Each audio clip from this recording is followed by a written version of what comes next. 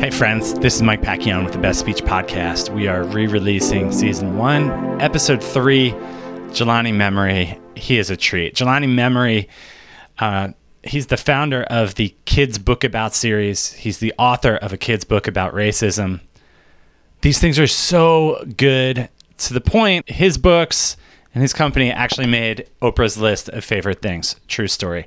Those books are intended to kickstart challenging conversations between kids and grown-ups on topics that, like, candidly are hard between grown-up and grown-up.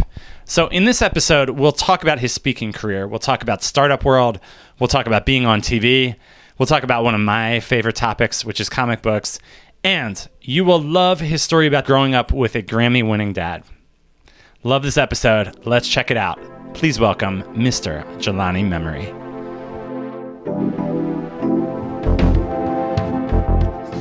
Jelani Memory, my friends. What a cool name. Thank you. I'm curious. Let's start with names. Surely you've had people who like memory. What's the thing that would be bothersome, or what's just like a pun someone's made with your last name where you're like, dude, I've heard it before. You know, it doesn't happen as often as you would think. I would think all the time. It really doesn't. Usually people trip up on how to pronounce my name that I go by, Jelani. But the story folks find most fascinating is my full name is Nkoma Chioke Jelani Memory. Whoa. And then people have that exact same response. I mean, that's like the most dramatic, like a dramatic reading. Yeah. Yeah. And so, I've been explaining how to pronounce my name since I was, I could talk. And the story about the Memory name is it's a slave name. It's the name that, my ancestors would have been given by their masters. And so I'm this interesting amalgam of fascinating African names and a slave name, plus being born and raised in Portland, Oregon. Which is not exactly a high population of people of color. Yeah, no, I mean, it's the whitest big city in America. That being said, there are Black people here. We all know each other, and we've made amazing concontributions to this city. So, well, we all know each other. That's true. There's an episode of Blackish on that exact topic. It's amazing. They're like at the whiteboard at the end of the day, and they've got like Obama's name, like, him too. Things like that. That's just super funny. Dude, I would love for you to introduce. So we barely know each other. We have a ton of mutual friends. First time I ever heard of you was doing photography or video for my friend's 30th birthday. Tell us how you got to where you are, and then I'll start asking about speaking and how that plays into it. But what you do now and how you got there. Yeah, sure.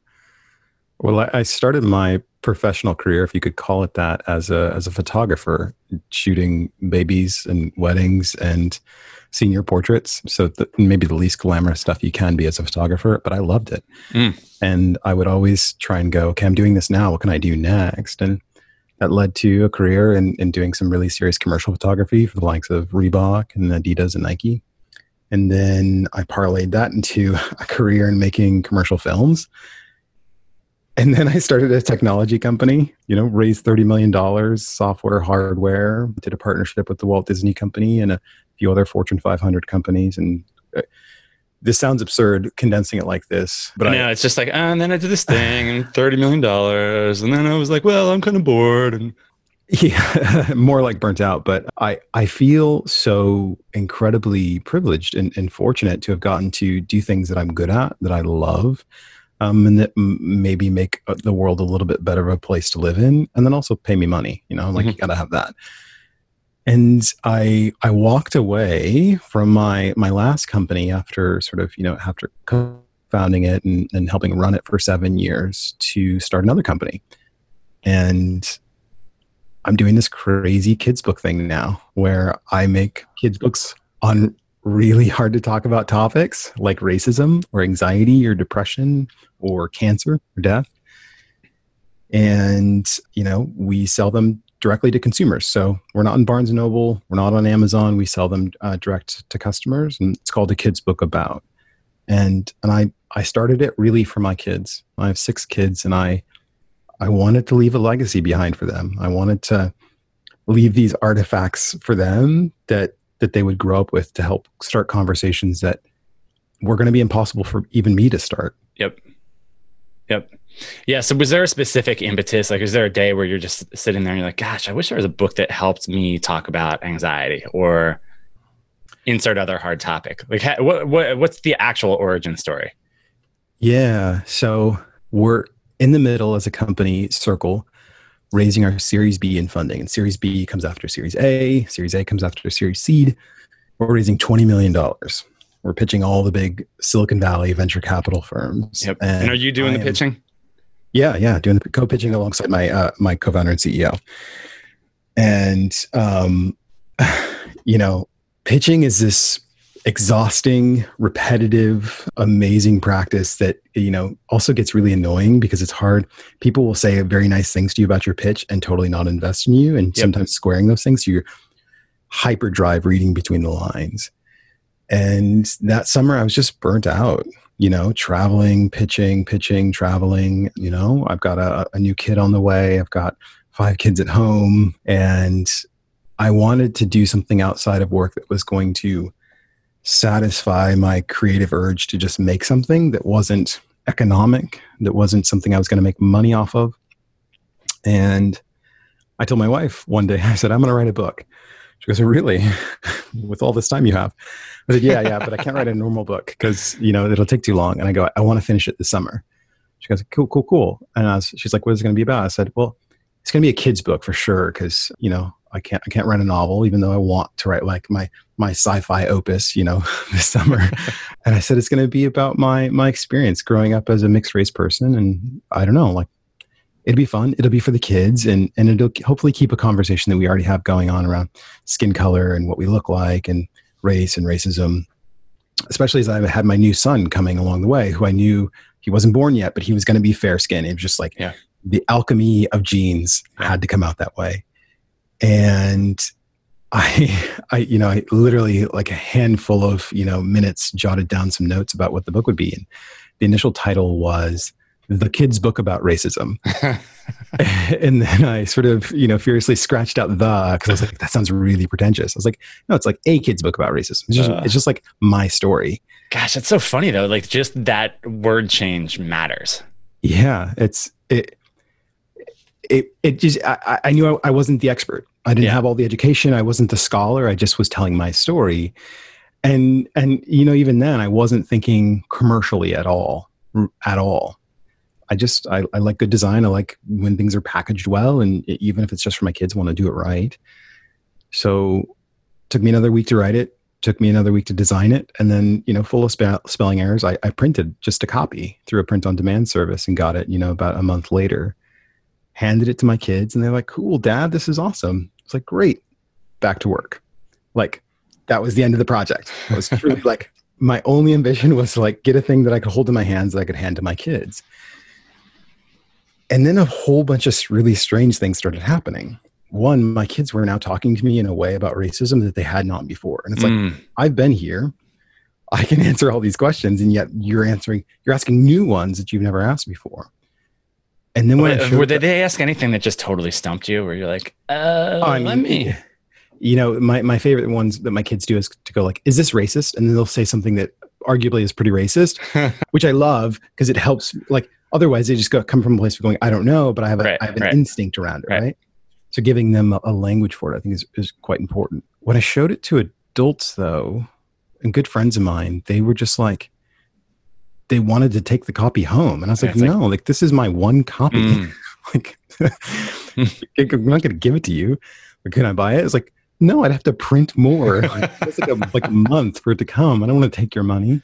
Yeah. And if you're only printing one, like there's no deal on that one. Yeah. Not, give me $50 maybe. But, and then that conversation would happen again. And again, and then I'd be sitting in a coffee shop waiting for a friend to show up and I'd have my little book with me and strangers would walk up and go, where can I get that book? And I was like, okay, come on. Yeah, this is a pretty good indicator. This is like God tapping you on the shoulder like, hey, you might have something here. Yeah. Exactly. And I was a little bit annoyed because I'm already building a company that's doing a lot of good in the world. I'm making more money than I've ever made in my life. I have the last 7 years of my life wrapped up into this company from just a pure economic investment stock, blood, sweat, and tears perspective. And I was like, I don't have time to do another thing. Like, come on. And individuals that I chatted with would say one more thing that ended up being the seed that sort of you would grow no matter what I did with it. They encouraged me to make other books on hard topics. Pour out something from their lives, a sibling dying, something that happened, a school shooting when they were young, the anxiety or depression that they suffer from. I mean, it's just like things that these are good friends that I'd never learned about or seen covered. And now they were talking with me freely about it. And I realized that my little book was doing something unique for both my kids and for my friends who are adults. It was giving them permission to talk about a thing that felt untouchable. Yes, you don't just casually bring that up. Hey, I'm Mike. I'm really anxious. Can I tell you about it? Yeah, that doesn't come right. Yeah.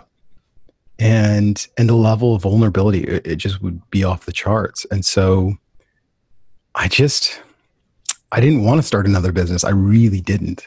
But I found myself waking up in the morning thinking about it, going to bed thinking about it, making lists, going, I'm not going to make books, but if I made books, here's what they'd look like, and here's what they'd be about, and here's the people I'd make them with, and here's how I'd make them. And you get far enough into that process that all of a sudden it becomes sort of an inevitable conclusion that you have to pursue it. And that was 3 months later from having got that hard copy book. I was exiting out of my company to go start a new one. And now you're getting interviewed all over the place, speaking all over the place, waking up early in the morning, setting up your own studio. I saw that interview. I think it was like 3 a.m. West Coast time. Yeah, it was early. How has that, because I know this is not like the first time in your life you've been asked to speak about things, but how has your speaking background from pitching, from things you did in college, how has that helped you?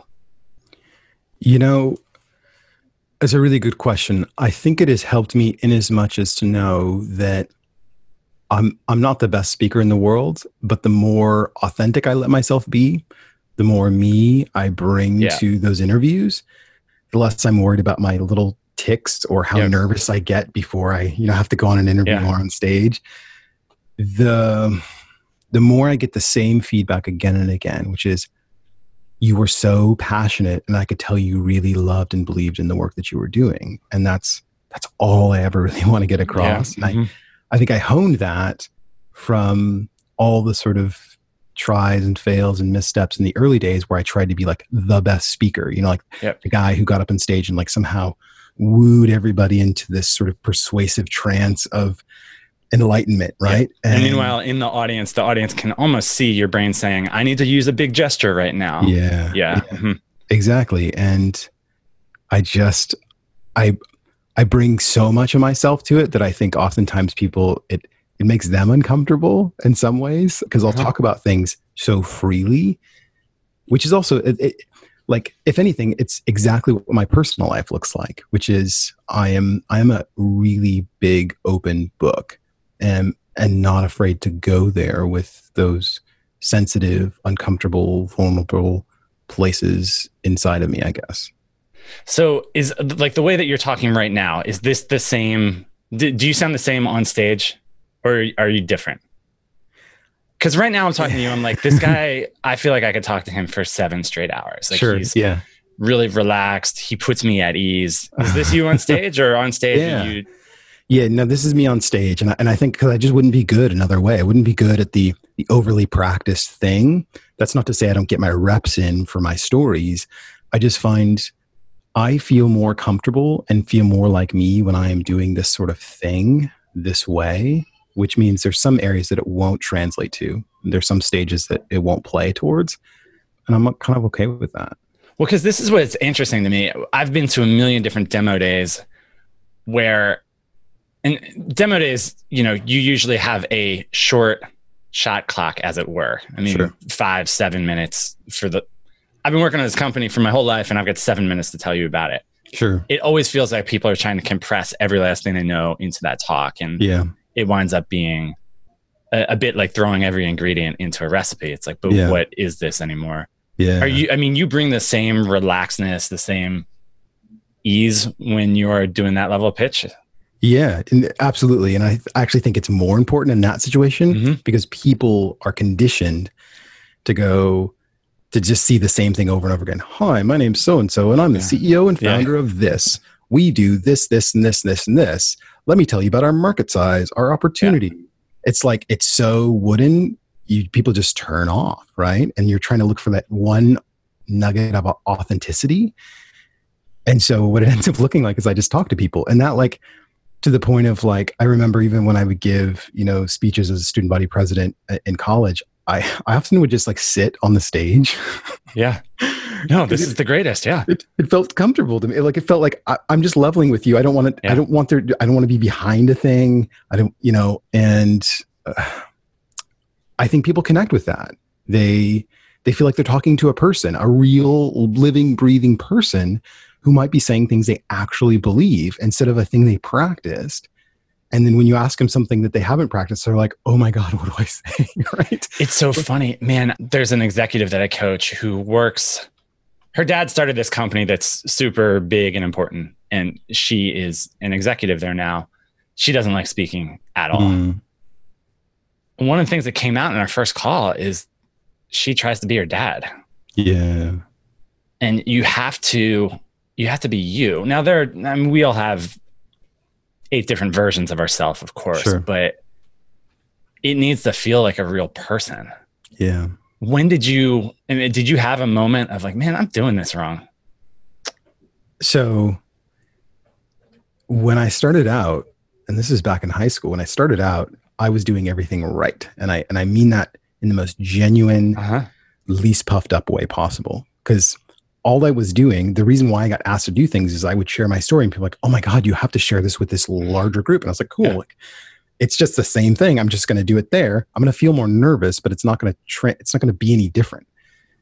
And then you do a handful of those and you're like, oh, like, but how can I do this better? Like, how can I really, like, do the thing that I like, make people feel the way that I feel while I'm watching somebody else on stage. And I think the mistake that I made was thinking that if I were doing the thing that I watched other people do, I would feel like I feel when I watch them while I'm up there. And I think it took me a while to realize I will never not be nervous. I will not be nervous. Wait, are you serious? You think you'll never not be nervous? I think I will never not be nervous. In fact, I think it is, dare I say, a competitive edge or Miss New to sports. It is. No. Go sports, man. It is it's the thing that helps me understand the gravity of the thing I'm doing, right? The more people in the room, the higher that responsibility goes to honor the platform I'm being given. And that means I'll get nervous. That's so, just it. Okay. But like, you recorded earlier this week over video for however many thousand people in South Africa. Like, you're not literally seeing them. So do you carry that same anxiety into that situation versus on a stage? No.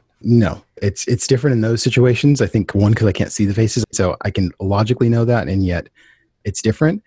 I can tell you when something's live and when something's pre-recorded, there's also a difference in the level of nervousness. So I did a thing really, really small, like literally, he's like, you have a minute 30. I was like, great. I love a minute 30. I can do a minute 30, like easy. And it was at, the World Domination Summit. And I got to sort of announce the company I was going to start, this Crazy Kids Book Company. And I mean, just like sweating, getting short of breath, heart just going, I've got a minute 30 in a thing that's going on all day long. Like, in some ways, nobody gives a damn about what I have to say for a minute. Like, I'm one of those people getting up and announcing a thing and then leaving the stage that like nobody will remember. No, it's actually humbling to remind yourself, if this is only okay, nobody's going to remember that. Yeah, exactly. Yeah. Like, just don't throw up on stage. Like, you'd be surprised how much I kind of like remind myself of like, just don't do that. But I all at once also know a few other things, which is I'm actually pretty good at this. Nobody can ever tell that I'm nervous, which again is a competitive edge to go, Big Nobody time. sees what I'm feeling inside. And then I got to bring myself to this experience. And I don't know if that nervousness will go away. And I also don't know if I want it to go away. Like, I am inherently an introvert. I love this one-on-one thing, but I also like doing it too much exhausts me, and I need to like go hide away in a corner and read a book for like, a few hours. Yeah, I know. I can't imagine a world where it doesn't exist. The only time I can think of that I wasn't nervous in a pitch situation is when I was sick. If I'm sick, I'm just like, I'm cool as a cucumber. Like, I don't feel anything. I don't know what that is, right? So do you have a backstage routine? You mentioned some of the things like reminding, I'm good at this. I'm smart. People want to hear this. Do you have a mantra? Are you listening to music? Like, it's the morning of, what is Jelani doing? Jelani is saying his words over and over and over again. I'm walking through it, and I am both trying to remember and capture that look in somebody's eyes when you say something in just the right way. And, it's funny because I've been doing startup pitching for a really long time now. It feels weird that I'm like an old guy doing it, but the way that I actually form product now, and this is actually started back with Circle, is I would tell somebody a story. Hey, I'm thinking of doing this thing, and it does this thing and this thing, and I think it'll be useful for this. And you see when people key in and when you lose them. And then I would just go, okay, great. Like, now I've grabbed out those things that resonate with people. Yeah. I'm going to do it again. And I'm going to add some things, right? Yep. And you keep doing it until I can anticipate people's responses to the very things that I would say, almost like a comedian. And also I can know the exact questions that they would ask at certain points. And so I started to structure my pitches around, oh, this is a Mike speaking tip. I love what you're about to say. Keep going.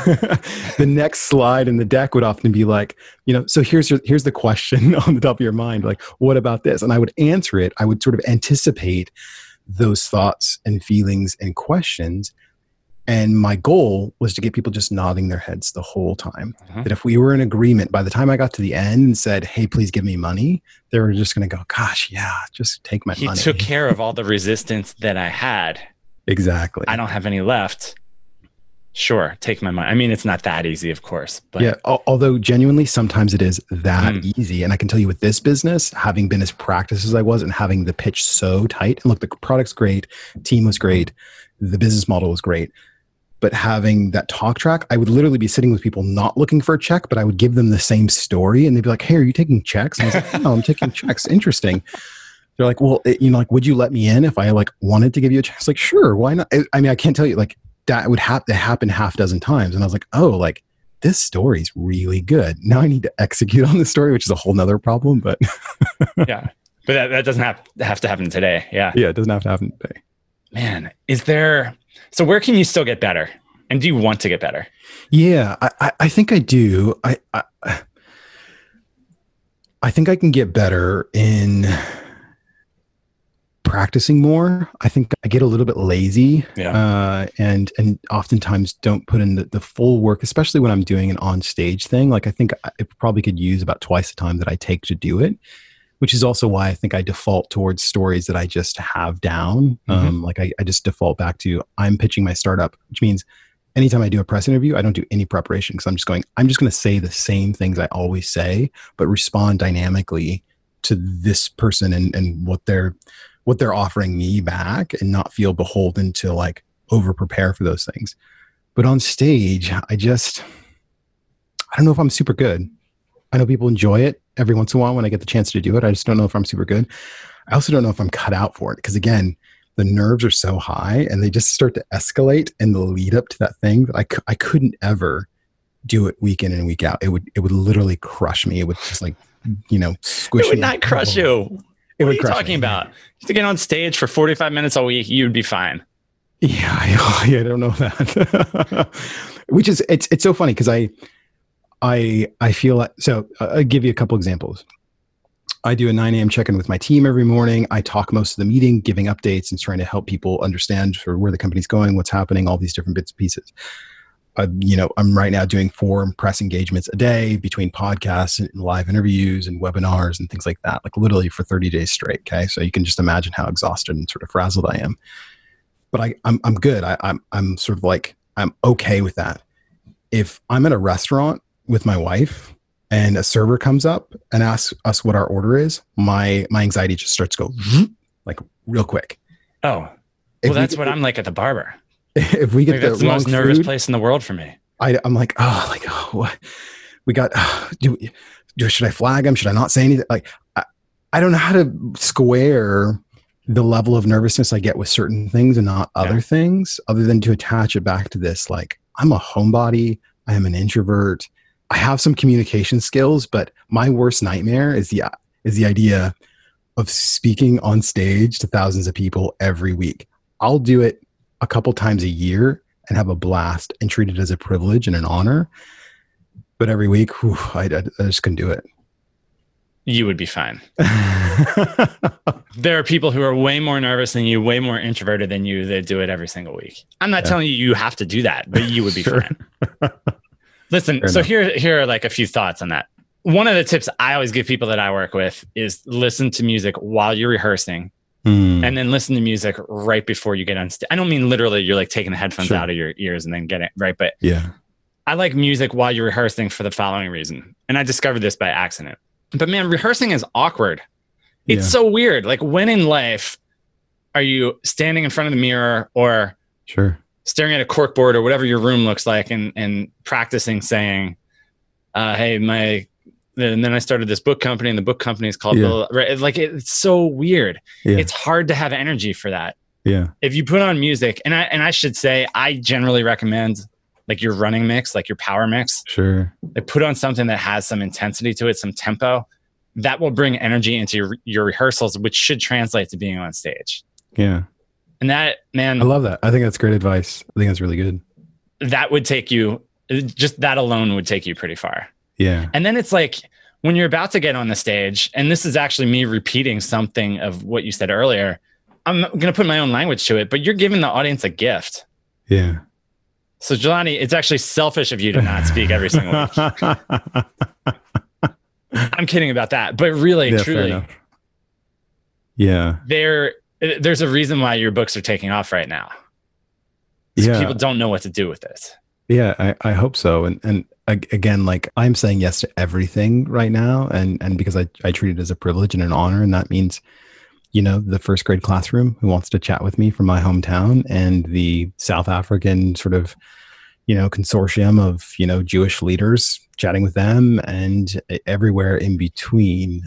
It's just not sustainable for me. I'm good at being in the lab and tinkering and then trying to come up with something to communicate out to the world, whether that's through my products or me or through a company I create. But I'll take it to heart. I've got a thing that I'm doing in the fall, either in Florida or it'll be online, probably online.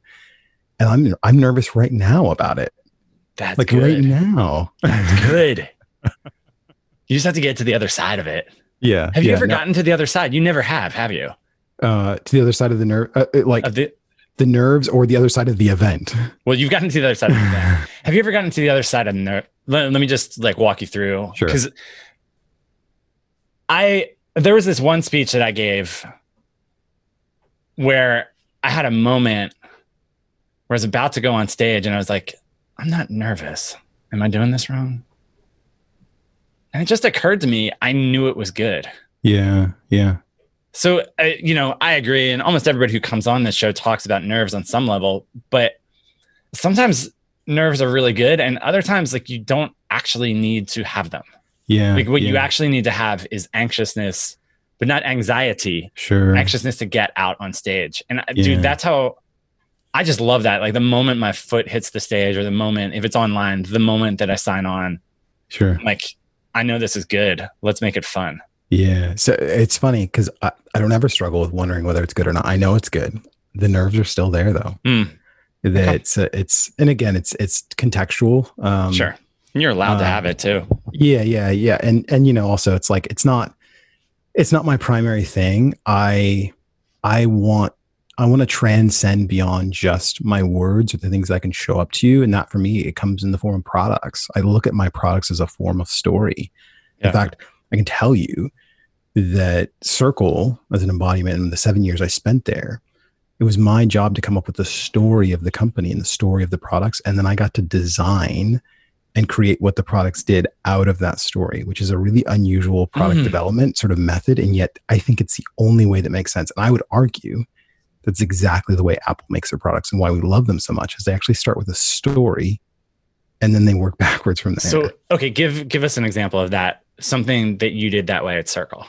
Sure. So in the very earliest days, we wanted to come up with a way for parents to have peace of mind around how their kids spent time online. So already that's sort of like a story nugget, right? Yeah. Like that's a product feature, but it's also like, what's the story around that? And it's like this. Yeah. You picture that instantly. Like mom and dad are sitting there and they're saying like, gosh, I wonder how Junior's, like, I see he's on the computer over there. What's he doing? Yeah. I don't want to hover over there all the time. What's he on? Yeah. And then it's like this, like, do I look through his history? That feels creepy. That feels weird. And then not like he could be in GarageBand making, this amazing thing, or he could be just scrolling, when TikTok wasn't then back then, but he could be doing just totally wasting time. I have no idea. So I'm going to go probably to the darkest place, which is, he must be doing something awful and wasting his time and, sort of screwing up his brain. And the anxiety that you feel as a parent and not being able to differentiate between the situations. So we just wanted to make sort of the clear-cut lines that you would know when your kid was wasting time and when they weren't, right? Which then sort of comes in the form of like, what does that mean from a technology and from a user experience perspective, right? So then you start to get to the product. Another thing we did was we wanted it to be really easy to use, just centering around the story of going, the average mom and dad don't really know how their router works, don't enjoy their experience with it. In fact, they hate their router, right? It's only ever noticed when it's doing something completely wrong and bad. And what do those blinking lights do? Like nobody knows, right? Nobody knows, yeah. So we were like, okay, story understood. It can't be a router. In fact, it can't connect to your router physically because the emotional association with that will be too complex. So we took that as a story and we came up with a brand new way of managing a network that did not exist before, or at least didn't exist in sort of popular use. Oh man, I can just see that. My brain always fast forwards to what would this sound like on video or what would this look like in a speech? And I could just see that. Okay, every single one of you in the room has a router at home. Routers generally look like this. Mm-hmm. They've got all these blinking lights. Does a single one of you know what any of these lights do? Yeah. Probably know the top one because that tells you if it's on or not. Outside of that, none of you know what any of this is. We're here to fix that today. Oh, that's gold. Yeah. And so that, like, what's funny is that came from my background, not as a technologist, because I had no background in technology. It came from me as a kid drawing sneakers when I was in high school and wanting to, read comic books all the time and then spending my life as a photographer. Like my job was to communicate a complete story in a single image, right? Which is, I don't even know if people think about it that way, but that's what it is. You need to look at the image and completely understand in a second what it is and what it's saying and what it's about. Hold on. Do you use slides when you present or no? Oh, yeah. Okay. Yeah. Because I've never been able to talk to someone about this before. Comic books for me, I think, are where I understand speaking so well. Because that's essentially what a speech is. Yeah. The backdrop is the illustration. Yeah. But most people think the backdrop, nobody would say it this way, but the way that most people treat slides is that the backdrop is like the script. Like the script should be behind you. And that's not what it is. Yeah. What comics were you into? Oh, I mean, X-Men, of course. Obviously, yeah. It's funny. I've actually looked back through my comics and I realized I had like Guardians of the Galaxy even back then, and sort of original. I had original Guardians of the Galaxy. Yeah, too. Like 92. Old school X-Men is nowhere near as good as I remember it being. Like now that I'm older, I feel like I'm a total Batman, Spider-Man type guy. Sure. Yeah. Yeah. X-Men, I was like, oh, every time there's a battle, basically the same thing happened. Reading it now. Sure. Yeah. No, that's fair. Yeah. I read graphic novels still just about every day and into things like, Saga and Y the Last Man and Watchmen before Watchmen, just read Superman, Red Sun, and they just tickle my brain in the right way from a story perspective. Batman Hush is a good one too. Oh, but yeah, I love that one. Because that one does such a good job of building tension, taking you in a direction where you think the tension is going to get released.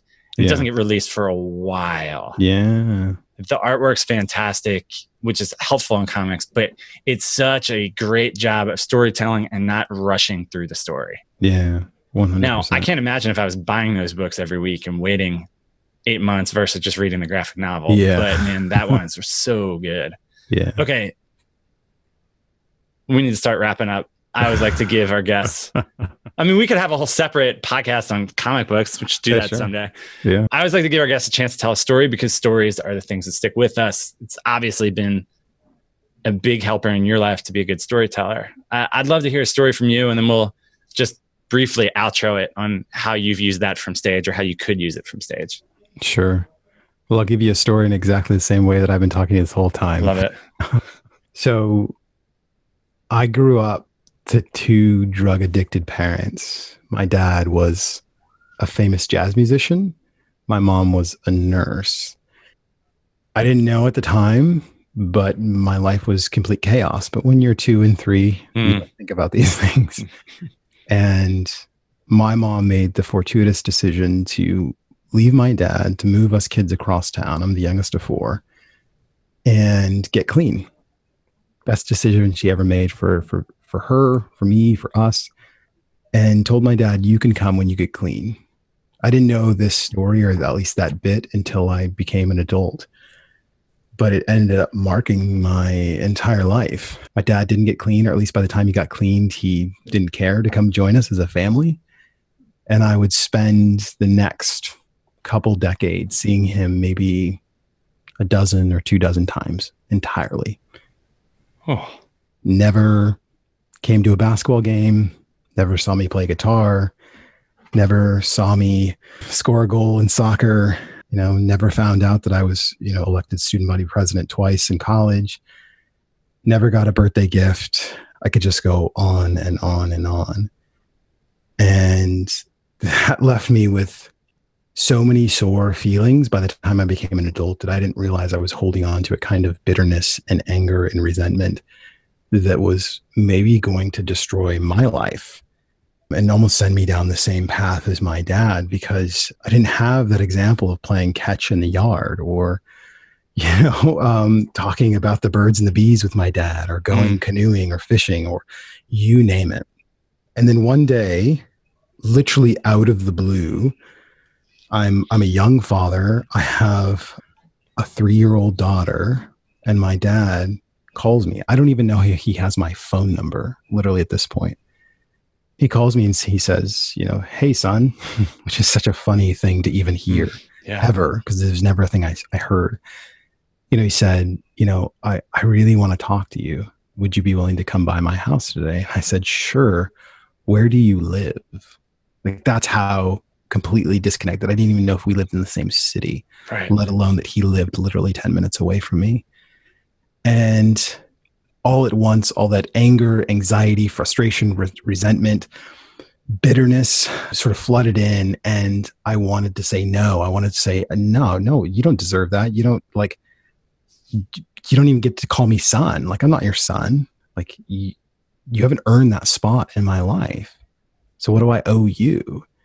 And I'd sort of determined in some way to hold on to my anger, because I thought I earned it, right? Like, this many years, I get to stay angry. Like, nobody gets forgiveness or help in this situation. But something about it, whether it was my daughter there, or my conscience, or some bit of, obedience to just go, you know what, I should just show up. I can't predict the future. I don't know what will happen. But I do know all these feelings that are sitting inside me, they're not good, even though I've totally earned them. So I drive the 10 minutes with my daughter, who my father's going to meet for the first time. And I, ride the elevator up to his apartment and go inside and meet his now new wife for the first time. I don't know how long they've been married. And there's my dad. He's in a wheelchair. He's on oxygen. He's missing a leg and a couple digits.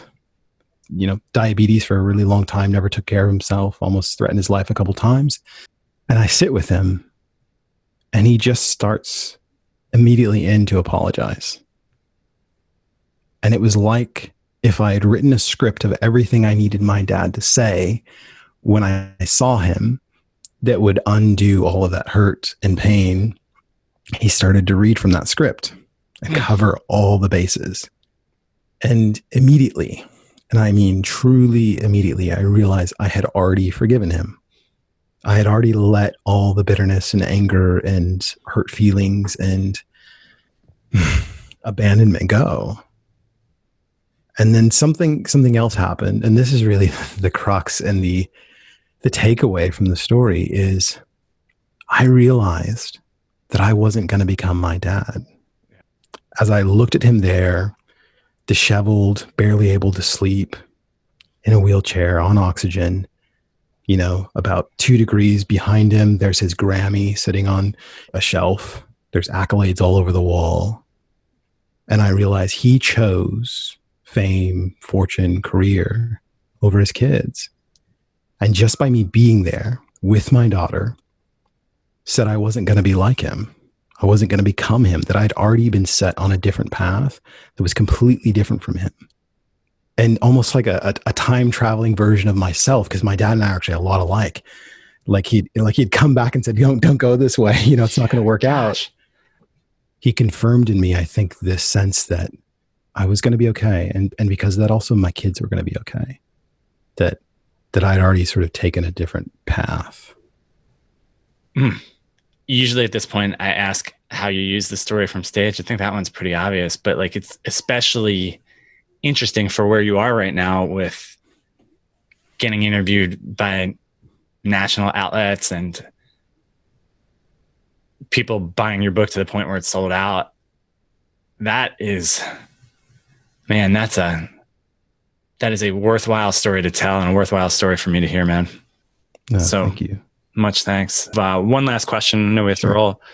Give us one speaking tip.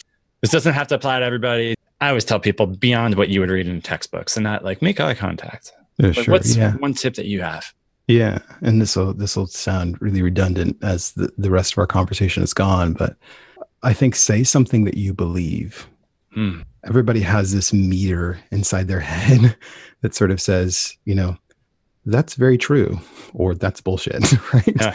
And when you are saying something at the very least that you believe, that almost can transcend pitch, pace, pause, approach, language, any of it, because it feels real and authentic. And I think the best example I can give of that is when a kid gets up to speak. They almost always can only say something they believe, like they're incapable of conjuring something. Yeah. And yet we are almost taught to purely conjure, to perform, right? And so, say something you believe. Oh, that's even a good tip for me to tell people. Because sometimes I feel like when I'm coaching people, I'm coaching them to act. Yeah. And it would be better to say to people, to take a step back and say, do you actually believe this? Yeah. Because if they don't, there's a way bigger problem. Yeah. Man, that is a good tip. Oh, thank you. Jelani, much love, my friend. Keep doing good things for the world. Appreciate it. Well, thanks for having me on. Yeah. One last thing, just where can we find more about you? akidsbookabout.com. That's where I'm at. That's where my company's at. That's where our books are at. That's the best place to find me. Love it. Thank you so much, my friend. We'll talk to you soon. Thank you for listening to our conversation with Jelani Memory. You can find out more about Jelani at akidsbookabout.com. And while we're thanking you for things, thanks for listening to the Best Speech Podcast. This episode has been lightly edited by my friend Doug Norrie. I'm Mike Pacchione, music by Jonah Ramey, listening by you. I'll stop talking about listening. Thank you, thank you, thank you.